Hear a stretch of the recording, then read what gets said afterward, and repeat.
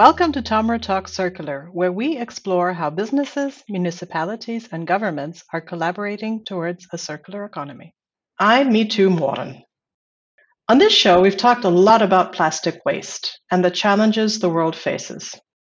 And while some solutions are more band aid fixes than anything else, it's generally agreed that we need something real, something that makes true impact when it comes to solving this crisis.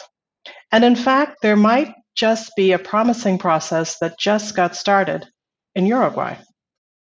The United Nations Environment Programme was founded in 1972 following a landmark UN conference on the human environment and was charged at that time with monitoring the state of the environment, informing policymakers with science, and coordinating responses to the world's environmental challenges. And I think we'd all agree those challenges have gotten even bigger in the last 50 years.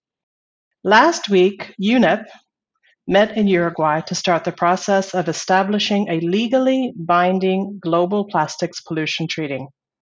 And Tomra was there. Joining me today is Jakob Rogenhaupt, Vice President, Public Affairs System Design at Tomra. Having been in the industry for around 25 years, Jakob is an expert in waste management and what it really takes to move towards a circular economy. Jakob, welcome to the program. Thank you, Me Too. It's a pleasure to be here.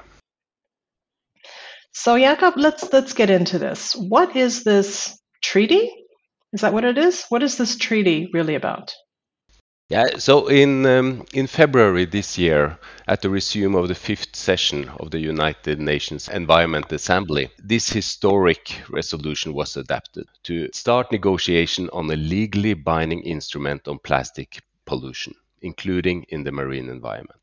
This instrument is to be based on a comprehensive approach that addresses the full life cycle of plastic, promoting sustainable production and consumption, from product design to environmentally sound waste management. And it's going to emphasize on resource efficiency and circular economy approaches to reach this. And what does that look like? What is the process going to be? Well, the target is to have the instrument in place by the end of 2024. In the meantime, there will be 5 intergovernmental negotiation committees. The first one was last week in Uruguay, and the next one will be in Paris in May next year.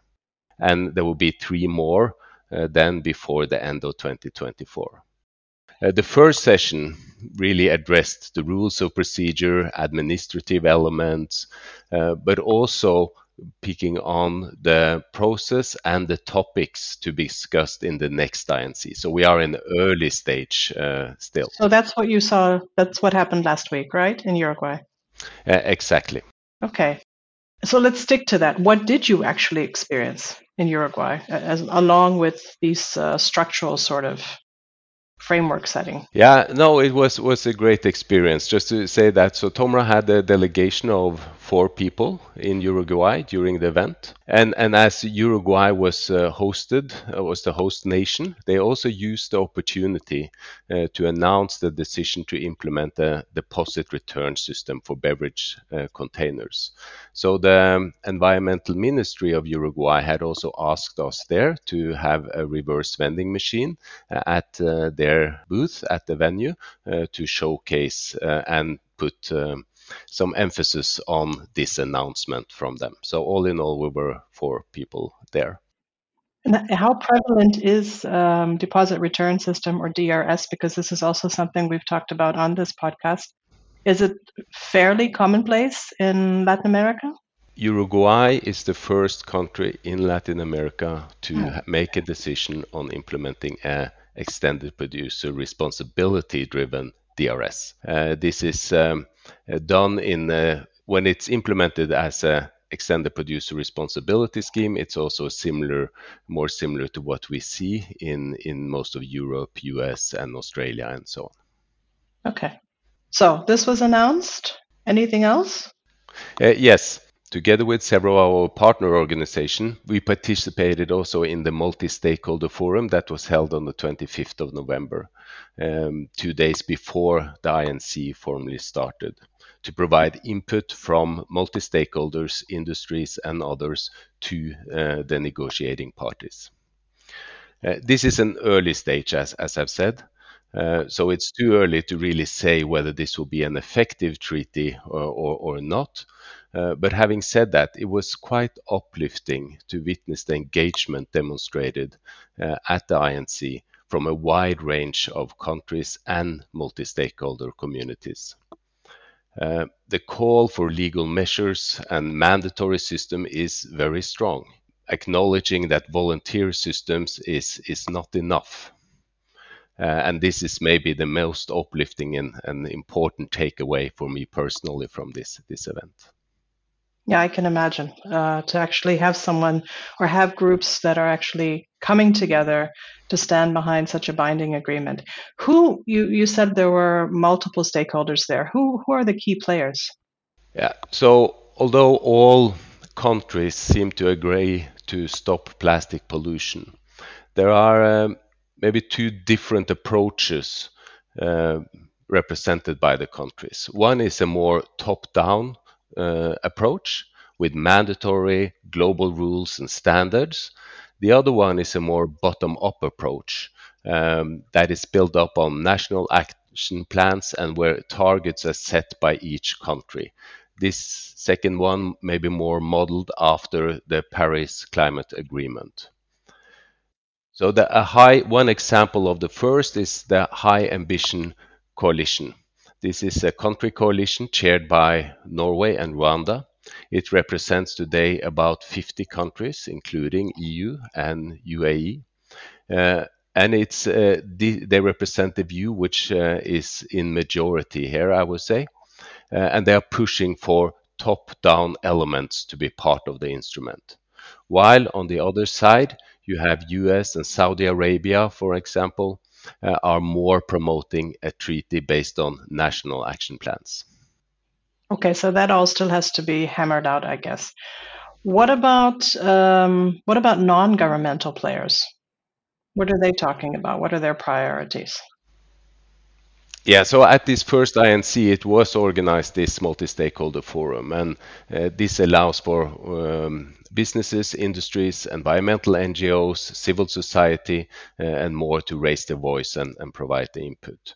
So maybe not so unexpectedly, you had environmental NGOs really promoting cutting plastic production. You had the civil society really raising the concern for informal waste pickers. You had the science environment bringing up the toxicity of plastic. All of this maybe not so unexpected, but important factors to be raised and considered in the process. What was more, let's say, surprising for me is the voice from the business and the industries. I think we are really seeing now that this voice is splitting up. For example, the Business Coalition for a Global Plastic Treaty, coalition chaired by EMF and WWF. It's representing more than 80 businesses, financial institutions, and organizations, clearly make a call for a legally binding treaty, stating that national action plans is not enough. And if you go back some few years to see larger brands, even some of the plastic producers calling for mandatory requirement, stating that volunteer systems is not enough, this is clearly a shift. Not all businesses and industries are on there yet, and that is why I think we see now for first time a really clear split, and I hope more will move in that direction. It's really going to be interesting to see to what extent the top-down elements will come through in this treaty. I think if it's only based on national action plans, this is probably not enough to accelerate and provide the speed for change that is needed. Okay. So as we said, you, along with three Tomra colleagues, were in Uruguay. So I'm guessing we also, as industry, have a role to play in this. What is Tomra's role in this process? So I mean, it's 50 years ago since Tomra developed the world's first reverse vending machine for collecting empty beverage containers. Today, we are global leaders with sensor-based sorters in the waste and the recycling industry as well. We have experience for more than 100 countries. So what we have is experience on what is working and what is not working. And we are fully committed then to bring this experience up to every player that are involved in the treaty process to help them to form an effective treaty. Okay, and what does that mean exactly? What's Tomra's recommendation? Yeah, so the good news here is that systems actually exist that can dramatically reduce plastic pollution and promote circular economy for plastic. But it is a fact, and from our experience, these systems require regulation. So, effective systems, like for instance, deposit return systems, we could address up to 20% of all the litter items found on beaches around the world. They are recorded to be beverage related, up to 20% when you look at the statistics of items found on beach cleanups. And a well functioning DRS will typically have collection rate far above 90%. So a dramatic impact, proven system. Mixed waste sorting before incineration and landfill, we see can typically increase recycling rate by 2 to 5 times. Advanced mechanical recycling can actually bring other things than PET bottles back into virgin-like quality and be used into high valuable applications and thereby reducing the need for virgin material. So these systems exist, but what we really need is mandatory policies and regulations to generate fair economic drivers for overall sustainability so we can effectively address plastic pollution. And this also needs to be done in a way where you have collaboration and synergies between private and public sector. So, are we talking here about extended producer responsibility, or are we talking about something else, Jakob? That is one important element. If I under this will bring up three elements, I mean, one basic thing, all waste need to be collected. We need to stop illegal landfilling and open burning. And unless you collect the waste, you cannot process it and turn it back into new raw material. That makes sense somehow. The second element is to really set high recycling targets. Because when you set high targets, you will immediately start looking at solutions that can deliver the performance that is needed. With low targets, you might embark on dead end roads with systems that are not able to bring sustainable performance. And then when you have strengthened the general waste management, in cooperation with municipalities, you have high targets. The extended producer responsibility really come in to help both bringing finance to waste collection, sorting, and recycling. It can help to a well-designed EPR system help to drive a demand for new recycled material.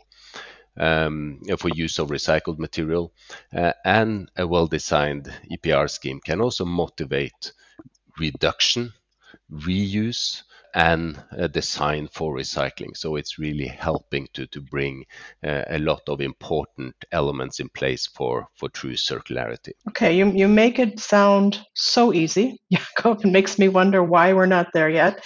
So, what are the next steps in this process? Yeah, so the formal process. So in Uruguay now, there was a couple of items in the rule of procedures that were not concluded. This was maybe a slight disappointment that it was targeted to be concluded, but there will be, by the chairman, there will be going on with the individual consultations on these topics. So this will not really delay the progress of the negotiations a lot because they also now agreed on the way forward, addressing the scope and option elements for the treaty. So this process will go on in between the sessions. There are ways of providing input to this There will be a draft that will send on circulation from the Secretariat, and then this draft will be negotiated at the second INC in Paris that starts in 22nd of November. In Paris, I believe it was in May, right? Yeah. Okay. Jakob, thank you very much for coming in on this special episode of Tamra Talk Circular. I know we've talked about this. You'll be coming back and keeping us updated on what's going on in this process as we continue in the next meetings, first one in Paris, and then I think 3 you said after that. But I want to switch gears just for a second. We are coming to the end of what might be considered to be a very challenging year. And on a personal note, I'd like to know, what kind of message do you have to share as we start to look into 2023? That's a big question, but coming from a big discussion in Uruguay, what I really see needed there is we need collaboration. We need to embrace change. For plastic pollution to end, we need a system change. We need to embrace that change, and I also think we really need to make a balance between the focus on personal gains and the benefit of the greater good. This will apply be important, I think, for the treaty negotiations. That will be very exciting to follow in the next year, and maybe can also apply beyond there. I like that. We need to find a balance between personal objectives and the greater good. And I think we can not only say that when it comes to plastic pollution, but generally in the way society could and probably should develop. Thank you again, Jakob, and we look forward to having you back in May next year. Thanks. Thank you, Mitu. Looking forward to that. If you've enjoyed this podcast, please leave us a rating, subscribe, and turn on notifications. To comment on this episode, visit circular-economy.tomra.com/podcast.